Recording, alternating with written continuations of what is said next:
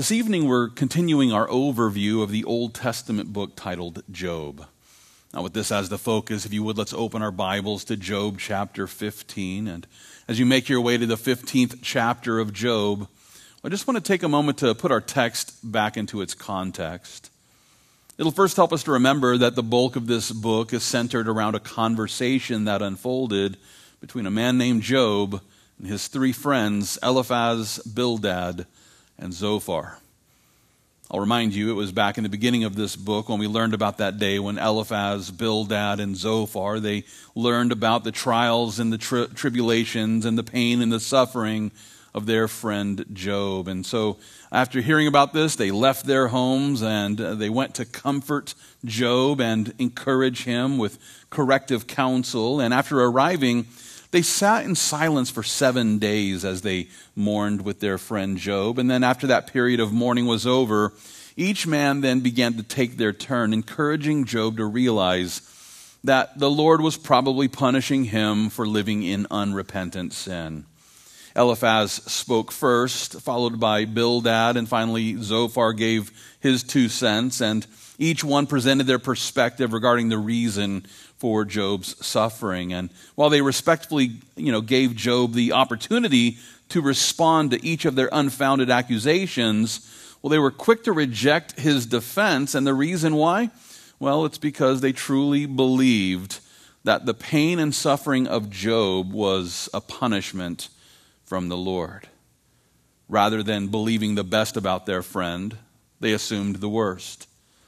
And as a result, they continued accusing him of living in sin and deserving the punishment that he had received. As a matter of fact, it's here in our text tonight where we find Eliphaz. He's now starting a second round of accusations. And as we continue to consider the false accusations that he was making against Job, well, it's my hope that we'll all realize that our perspective isn't automatically correct just because we think it's true.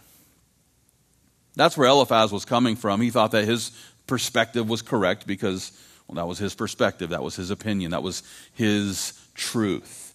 And while it's not uncommon for people to insist that their opinion is correct because it's their truth, we must not fail to realize that an opinion can only be true if it actually corresponds to reality.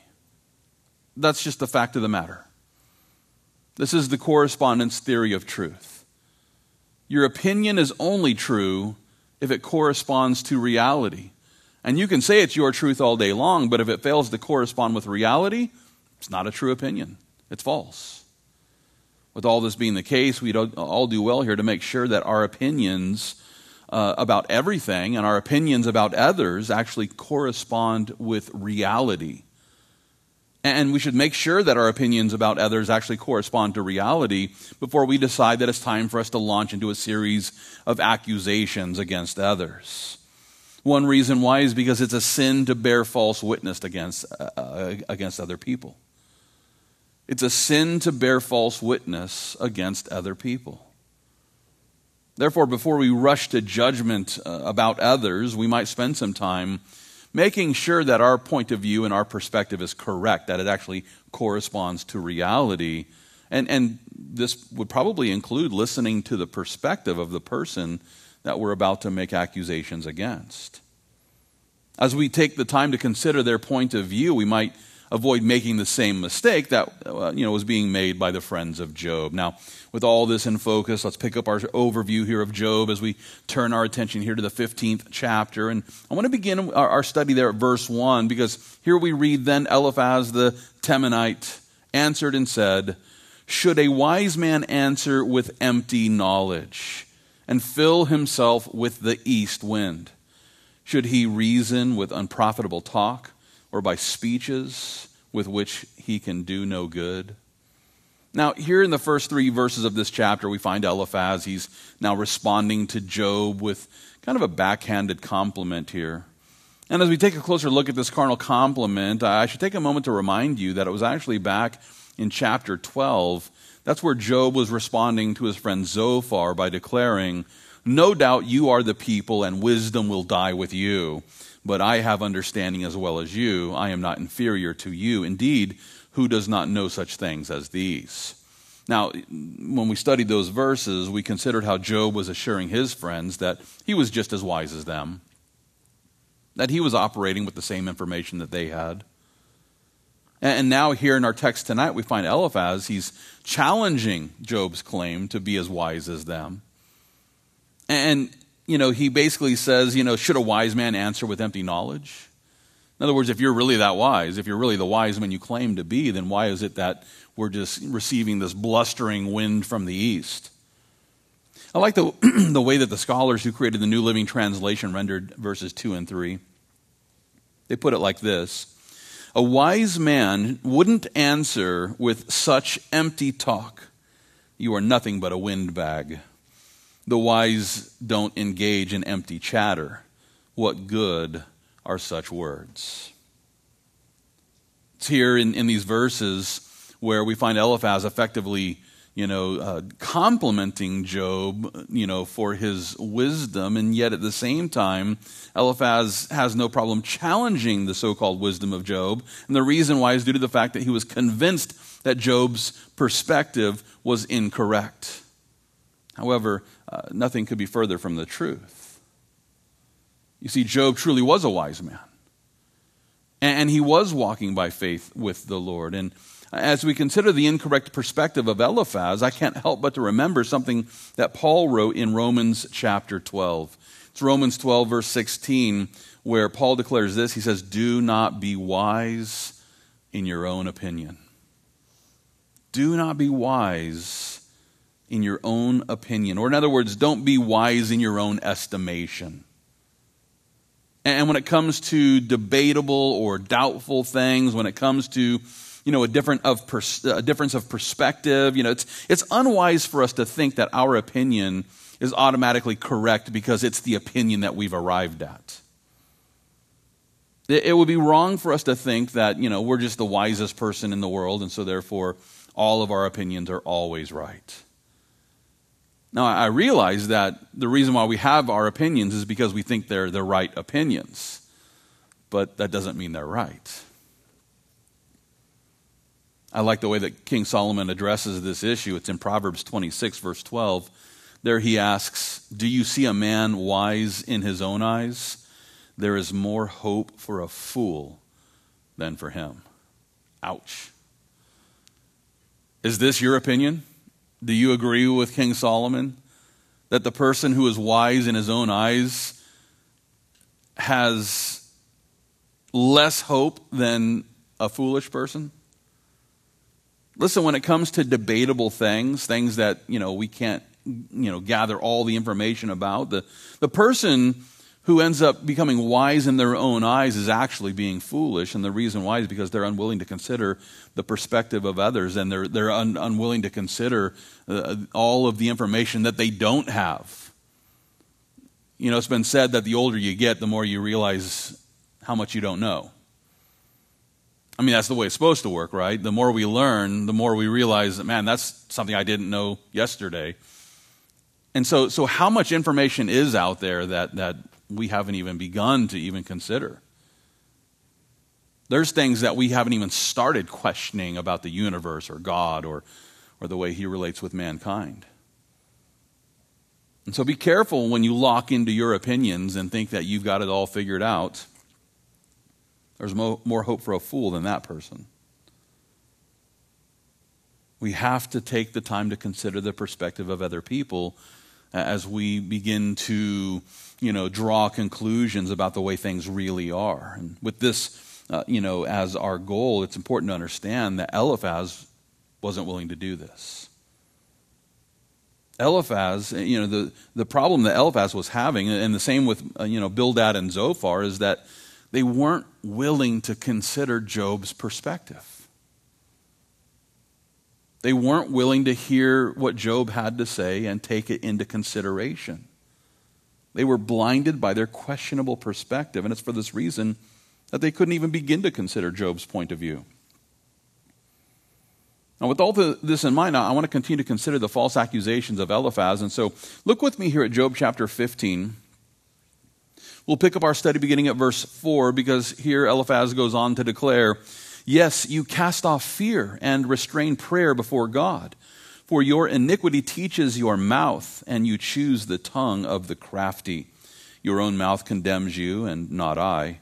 Yes, your own lips testify against you. Now, here in these verses, we find Eliphaz. He's accusing Job of being a man of iniquity who has no fear of the Lord. And not only that, but he also described Job as a crafty man who was unwilling to pray. And the reason why is because he was too busy making up lies. And the chances are that Eliphaz here is responding to a statement that Job made back in chapter 13. There he declares, I would speak to the Almighty, and I desire to reason with God, but you forgers of lies, you are all worthless physicians. Oh, that you would be silent, and it would be your wisdom. Man, that's a nice diss. But so anyway, Job here is informing his friends that he would rather spend time praying to God than to sit around and listen to their false accusations made by his so-called friends here. And in response, Eliphaz now, in our text tonight, is insisting that Job was the one who was hindering his own devotional life. Job was saying, you guys are hindering me from talking to God. And Eliphaz is saying, no, you're hindering yourself. Eliphaz was insisting here that Job was hindering his own devotional life. And the reason why? Well, it's because he was too busy defending himself with all of his clever deceptions, as Eliphaz put it. Now, as we consider this argument against Job, I want to take a moment to remind you that Job was actually a man of incredible devotion. We saw this back in the beginning of the book. Job was a man of incredible devotion, and therefore when Job defended his devotional life with the Lord, he was humbly presenting his friends with the facts, with the way things really were. But rather than believing the best about Job, Eliphaz, he continues stirring up strife in this conversation by falsely accusing Job of practicing deception rather than devotion. In this way, Eliphaz was not only stirring up strife, but he was actually the one engaging in deception. Now, Eliphaz was the one who was engaging in deception by falsely accusing Job. Now, with all this in mind, I can't help but to remember the words of King Solomon. They're found in Proverbs chapter 29, verses 22 and 23, where King Solomon declares, an angry man stirs up strife, and a furious man abounds in transgression. A man's pride will bring him low, but the humble in spirit will retain honor. Christian, listen, before we allow a simple disagreement to become a divisive discord, we should take a moment to remember that it's the contentious person who loves to stir up strife. It's the contentious person who loves to stir up strife, and at the same time, it's the humble person who attempts to live peaceably with all people. We would all do well to take some time to just examine our own lives and ask ourselves, am I the contentious person who's constantly stirring up strife? Do I need drama in my life? Am I constantly starting arguments over nothing? Or are we trying to live peaceably with the people that are around us? Well, we know what was true of Eliphaz. He was a contentious person who was stirring up strife. And to further make my case here, I want to continue to consider the way that Eliphaz was stirring up strife with Job here in the next couple of verses here. If you would look with me at Job chapter 15, we'll begin reading at verse 7. Here Eliphaz asks, are you the first man who was born, or were you made before the hills? Have you heard the counsel of God? Do you limit wisdom to yourself? What do you know that we do not know? What do you understand that is not in us? Both the gray-haired and the aged are among us, much older than your father. Well, rather than appealing to the evidence, which would prove that Job was guilty of living in some sort of secret sin, Eliphaz didn't present the evidence. No, instead he simply engages in a fallacious argument, better known as an appeal to age. He makes an appeal to age, and this is actually a subset of the genetic fallacy, which seeks to discredit the argument of the opposition because of the source rather than the merits of the argument. He's basically saying that, hey, you're wrong. Why? Well, because you're younger than me. I'm older than you, so I'm right. You're younger than me, so you're wrong. Eliphaz was essentially disregarding the perspective of Job because of his age. And in other words, he seemed to be suggesting here that Job wasn't the oldest guy in the group, therefore he should respectfully agree with those who had more gray hair. Now, as we consider this argument, it's important for us to understand that a person's perspective isn't automatically correct just because of their old age. And so it's okay. Use the Grecian formula, guys. You're not going to be more right because of your gray hair. Wisdom is something that certainly comes with life experience. And so, we are encouraged to look to the elders of the church. We are encouraged to consider the perspective of those who have lived longer, because with life experience comes more wisdom. That's the way it's supposed to work. And then you see Biden presenting a speech and you go, maybe not. It should work that way, but a lot of times it doesn't. I'm sure we've all known, older guys that just kind of ramble on and not making much sense, like kind of like what I'm doing right now. It's my gray beard. Life experience should come with wisdom, but it's not always true. An elderly person can still have the wrong perspective regarding debatable things. And at the same time, a younger person isn't automatically wrong just because they're younger. And it's for this reason that we would all do well to consider the merits of another person's opinion rather than agreeing or disagreeing with their position simply because of their age. This reminds me of Timothy, who was sent to pastor the church in Ephesus when he was in his mid-30s. And after learning about the struggles that he was experiencing, because, a man in his 30s in that day and age, wasn't going to be well respected in that sort of pastoral position. So Timothy was struggling with the older guys in his church who weren't really listening to him. And so Paul encouraged his young protege to quit worrying so much about his age and to simply lead by example. It's actually in 1 Timothy chapter 4. It's verse 12 where he declared, "Let no one despise your youth, but be an example to the believers in word, in conduct, in love, in spirit, in faith, and in purity." In other words, Paul's saying, hey, if you just lead by example in all of these areas, then those older guys will start respecting you as they see you leading by example. But quit worrying about their issue with your age, basically. Christian, listen, we don't determine the truthfulness of a person's perspective based on their age. Therefore, those who dismiss another because they're younger, well, they're only helping us to see that they don't have a real good reason for rejecting the opinion of the younger person. If you're rejecting the opinion of a younger person because they're younger, well, then you really don't have an argument now, do you?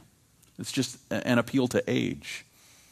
And if you think someone's right just because they're older, well, again, you don't have a good reason. You're appealing to age. It's a fallacious argument, and it doesn't prove anything. Listen, if we don't have a rational reason to reject the opinion of another person, then why would we spend so much time and energy arguing with them? Like, if we really don't have an argument against it, then why argue? I like the way that Paul puts this in 2 Timothy chapter 2. It's there where he declares, "Avoid foolish and ignorant disputes, knowing that they generate strife.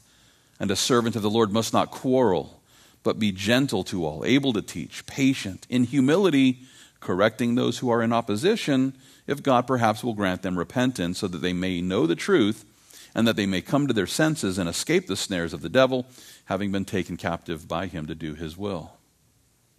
Now, here in these verses, we kind of see the two sides of the same coin here when it comes to quarreling versus correcting.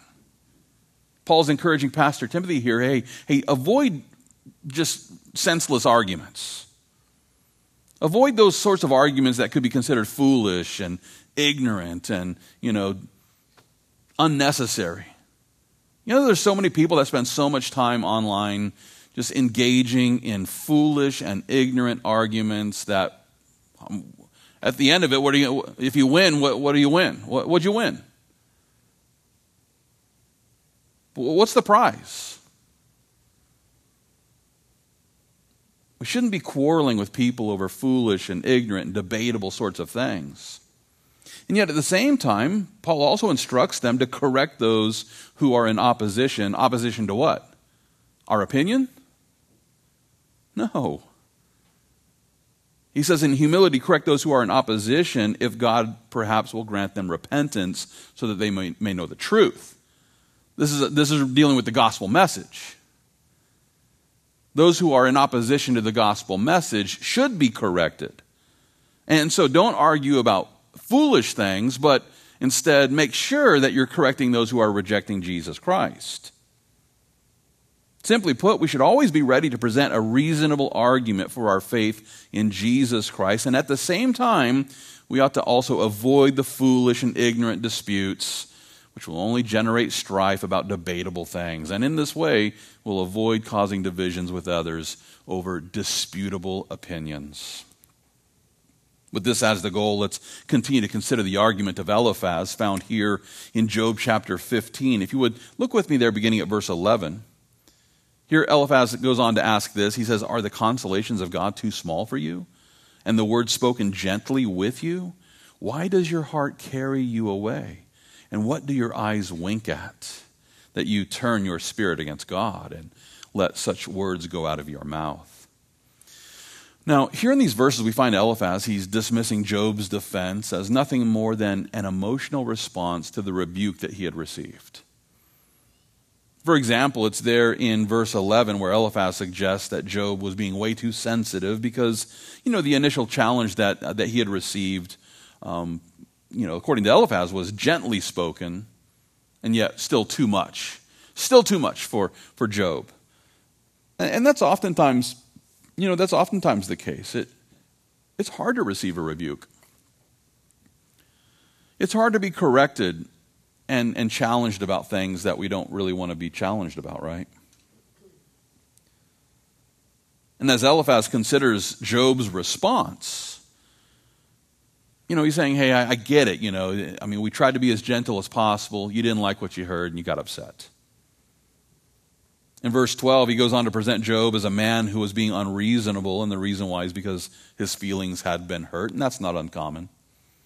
It's not uncommon for people to become unreasonable because their feelings got hurt, and all of a sudden it's no longer about what was said, but how it was said. And, if you would have just said the same things but more gentle, and then I could have... No, you wouldn't have. Stop it. It's what was said. And maybe also how it was said. But the fact is, most people don't like being corrected. And if you think I'm wrong, you're wrong. So there. In verse 13, Eliphaz goes on to accuse Job of allowing his unchecked emotions to lead him further and further away from the Lord. And he's basically saying, look, you got rebuked, we tried to be gentle, you didn't like what you heard, and now you're just arguing for argument's sake. And while it's not uncommon for people to react in this sort of way after they've been rebuked, it's also true that those who are falsely accused of doing something might also respond with the same sort of emotional defensiveness. And so, Eliphaz is basically saying, hey, based on your response here, based on how unreasonable you're being, based on how emotional you're being, I know that I'm right. Because, if you were innocent, you wouldn't be, reacting in this sort of way. When in reality, a lot of people respond with emotional defensiveness when they're accused of something falsely. Sometimes people have an even stronger reaction to, when they've been accused of something falsely. And what this means then is that the emotional response that occurs after a rebuke doesn't prove guilt or innocence. If you think that someone's guilty because of their emotional response, that's not necessarily the case. We know that Job wasn't guilty, and yet he does seem to have had some sort of emotional response. All this proves is that the person's feelings were hurt, and whose feelings aren't hurt by a false accusation? Knowing that false accusations hurt the feelings of the accused, I encourage you to remember that we've been called to love one another with the love of the Lord. And I can assure you that the Lord Jesus would never make false accusations against us. Who is the accuser of the brethren? Satan. Satan is the false accuser of the brethren, and when we make false accusations against others, guess who we're serving? It's certainly not Jesus, because Jesus would never falsely accuse us. And so if we're going to love one another with the love of the Lord, then we must make sure that before we make an accusation, we better check it out and make sure it's true. Otherwise, it's nothing more than a false accusation, which is extremely unloving. At the same time, it's also important for us to remember that those who are quick to accuse others are oftentimes guilty of iniquity. And with this in mind, let's continue to consider the argument of Eliphaz here, found in Job chapter 15. If you would, look with me there, beginning at verse 14. Here he asks, "What is man that he could be pure? And he who is born of a woman, that he could be righteous. If God puts no trust in his saints, and the heavens are not pure in his sight, how much less man who is abominable and filthy, who drinks iniquity like water." Now, I don't know about you, but I think we should all get this cross-stitched on a nice pillow for the living room couch. And man, this is tough reading, isn't it? You know, like here's Eliphaz just saying, hey, we're abominable and filthy creatures. We drink iniquity like water. And Eliphaz here is reminding Job about the curse that has affected the entirety of creation. As we consider everything that the Bible says about the curse of original sin, which happened there in the garden, there should be no doubt in our minds that we've all been conceived with the stain of Adam's sin. This is the imputation of Adam's sin to all of his progeny. And if you think that's unfair, then it's important to understand that in the economy of God, this was his plan so that he could turn around and send Jesus to die on the cross in our place and then impute his righteousness to everyone who would trust in him. If God allowed every person to represent themselves, that like every person is born pure as the driven snow, and then they choose to sin along the way, well then the Father would have to send one Savior per person in order to solve the problem of sin. But the Father allowed Adam to represent all of us in his sinful decision there in the garden, so that he could turn around and send the second Adam to represent all of us there on the cross. Seems like a perfect solution to me. But listen, what that also means is that we're all born with the stain of sin. Paul says there's none righteous, no, not one. And while it's true that this was the argument that Eliphaz was using against Job, that he's a fallen creature, that he's an abomination, that he's filthy, and that he's drinking iniquity and these sorts of things, Eliphaz was simultaneously failing to realize that, when you point a finger at another person, you got the three pointing back at you, right? The same argument that Eliphaz was using against Job was also falling back on him as well.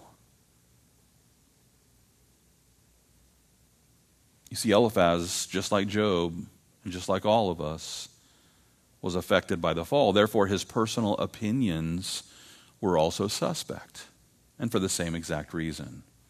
But rather than applying this issue of the fall to both people and both opinions, Eliphaz was cherry-picking and choosing to point this finger at Job without considering how it also affected him as well. And instead, he decides to engage in yet another genetic fallacy. In other words, Eliphaz insisted that because Job was impure and unrighteous, then his defense must be all wrong. And yet Eliphaz was also a man who was affected by the same curse.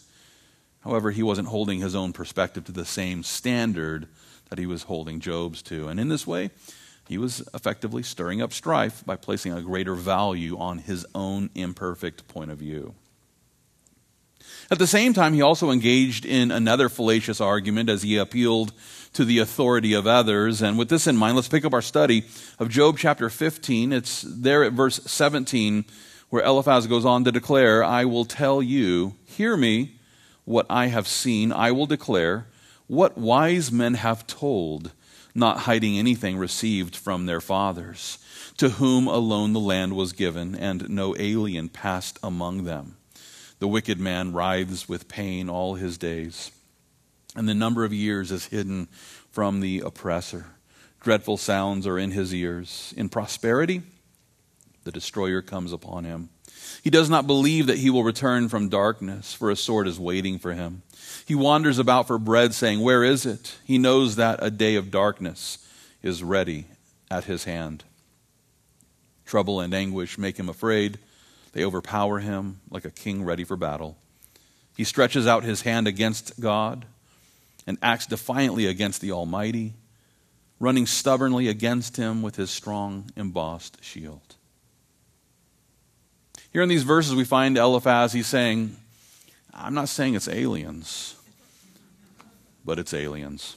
No, seriously, he's engaging in a logical fallacy, which is better known as an appeal to authority. And just to be clear, an appeal to authority occurs when a person tries to prove their point by appealing to an authority figure who seems to support their perspective. And with this in mind, I want to back up and show you where this takes place. It's there beginning at verse 17 again. Eliphaz, he engages in this fallacy by declaring this. He says, I will tell you, hear me, what I've seen, I will declare what wise men have told, not hiding anything received from their fathers.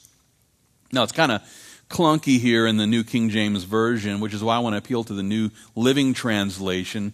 The same verses read in this way: If you will listen, I will show you, I will answer you from my own experience, and it is confirmed by the reports of wise men who have heard the same thing from their fathers.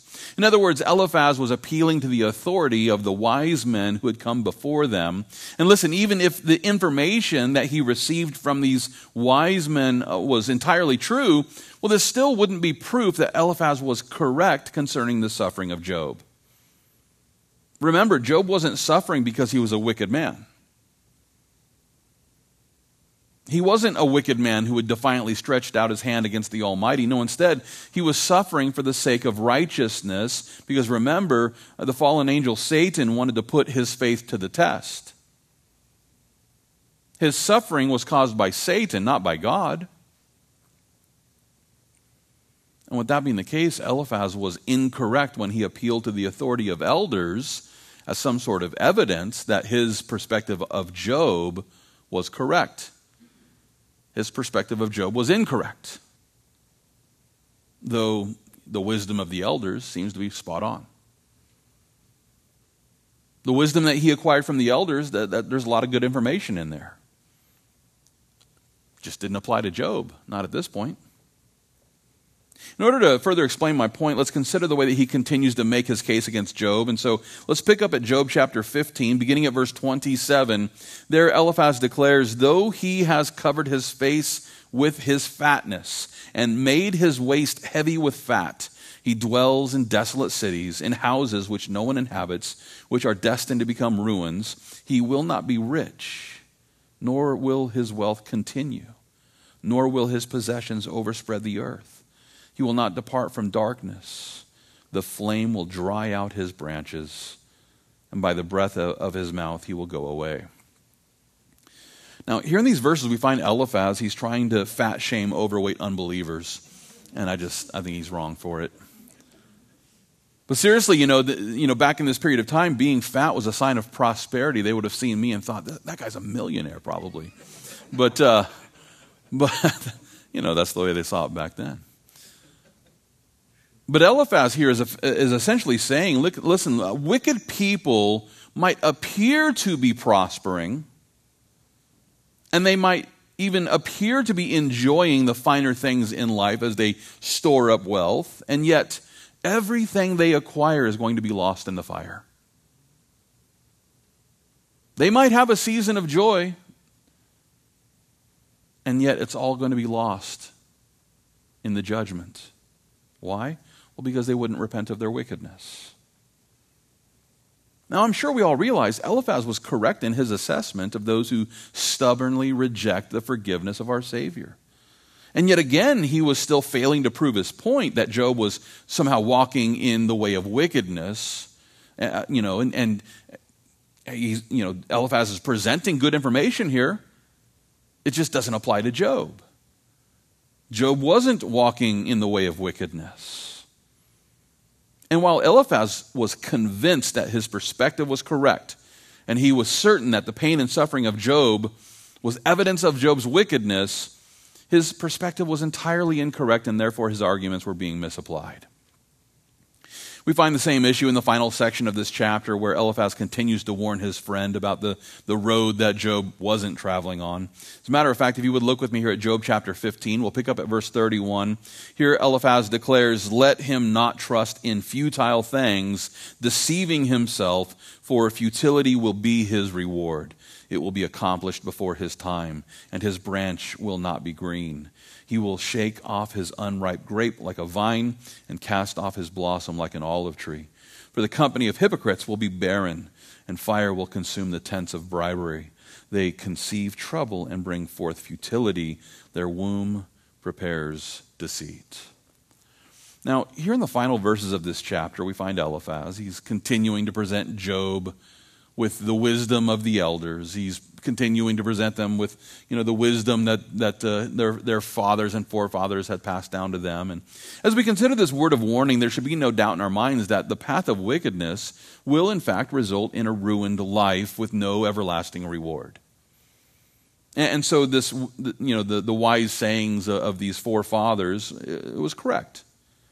There's good information there. The way of wickedness will ruin a person's life, and if they don't repent in this world, it will ruin them in the afterlife as well. I like the way that King Solomon summed it up. He says, "The way of the wicked is like darkness. They do not know what makes them stumble." Without debate, the path of wickedness is wrong, and those who travel it, they might have fun at first, but it results in bondage.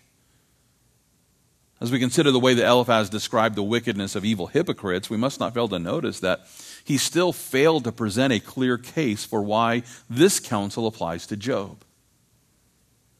He has yet to provide any evidence that Job is on the path of wickedness, apart from that he's really having, a bad time with all the pain and the suffering. His only real reason for believing that Job was on the path of wickedness was because this was the only explanation that he could imagine for all of Job's troubles and trials. And from this, we have to understand that Eliphaz was actually making a hasty generalization. This is another form of a fallacious argument. It's when you take a limited amount of information and you jump quickly to a conclusion. That's what he did.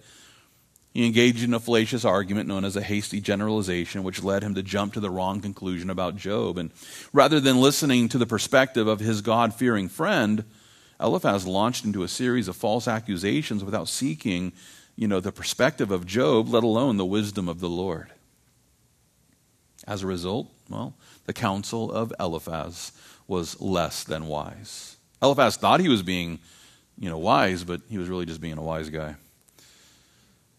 With all this in mind, we do well to learn a lesson from the accusations of Eliphaz. And we can do this by realizing that those who want to counsel others, they should first take some time to listen to the perspective of the person that they're planning to challenge. If you think that you're a wise counselor and yet you take no time to listen to the perspective of the person you're trying to counsel, that counsel might not be as wise as you think. We got to take time to listen to the person that we're trying to counsel or challenge or rebuke. And as we listen to them, we'd also do well to prayerfully seek the wisdom which is provided to us, by the Holy Spirit of God. I like the way that James puts it in James chapter 3. It's beginning at verse 13, where James declares, "Who is wise and understanding among you? Let him show by good conduct that his works are done in the meekness of wisdom. But if you have bitter envy and self-seeking in your hearts, do not boast and lie against the truth. This wisdom does not descend from above, but is earthly, sensual, demonic. For where envy and self-seeking exist, confusion and every evil thing are there. But the wisdom that is from above is first pure, then peaceable, gentle, willing to yield, full of mercy and good fruits, without partiality and without hypocrisy. Now the fruit of righteousness is sown in peace by those who make peace. Christian, listen, rather than leaning on our own understanding as we engage in arguments that we call wisdom, we ought to instead seek the wisdom that comes from our Creator. And according to James, this wisdom that comes from the Lord is not only pure, but it's also peaceable. Because remember, Jesus is the Prince of Peace. Jesus is the one who has come to bring us peace. And so as we walk in the wisdom of the Lord Jesus, well, he's going to lead us to become people of peace. And while it's true that the wisdom of the Lord is pure and peaceable, it's also true that here, according to James, that this wisdom is gentle and willing to yield because it's full of mercy and good fruits. Think about that for a moment. When you set out to engage in, counseling or correction, are you filled with the good fruits and the mercy that leads you to be willing to yield in the middle of the argument? In other words, are you ready and willing in the middle of the argument to just stop and say, hey, this really isn't going anywhere. We're really just kind of tearing each other up here. So why continue? Let's just put it to rest and go pray. The wisdom that comes from our Creator is willing to yield. And this helps us to understand that there might be a time in the midst of a debatable disagreement, that we just realize that we're not in the Spirit, this is not from God, and there's no peace here, so why continue? Sometimes you just have to stop fighting because it's not worth it. Sometimes we have to realize that the Lord isn't calling us to fight and die on every single little hill. And some of us live that way. Some of us actually live like, every time anybody says something that I disagree with, I've got to jump into the fray and prove my point and argue until there's no end. Not that I know anything about that, but yeah, the wisdom of the Lord would lead us to yield when it's time to yield. The wisdom of the Lord will help us to understand when it's time to stop dividing over debatable things. And Christian, listen, there are many things that we just don't need to argue about at all. There are times when we ought to allow for the opinion of the other person when it comes to these sorts of debatable things. And listen, I'm not talking about essentials. You know that. I'll fight and die for the essentials of the Christian faith. I'm not going to budge 1 inch. But when it comes to all of the other debatable things, isn't it just better to come to a place where we can be okay that someone we love has a different opinion? To sum it up simply, I encourage you to consider the famous adage that goes like this: in essentials, unity; in non-essentials, liberty; and in all things, charity. I like that. Rather than seeing every debatable issue as a reason to argue, and rather than thinking that, the Lord needs us to go and present every correction, we would do better to just learn how to live peaceably with all men as we continue walking in the love of the Lord. Let's pray. Lord, thank you so much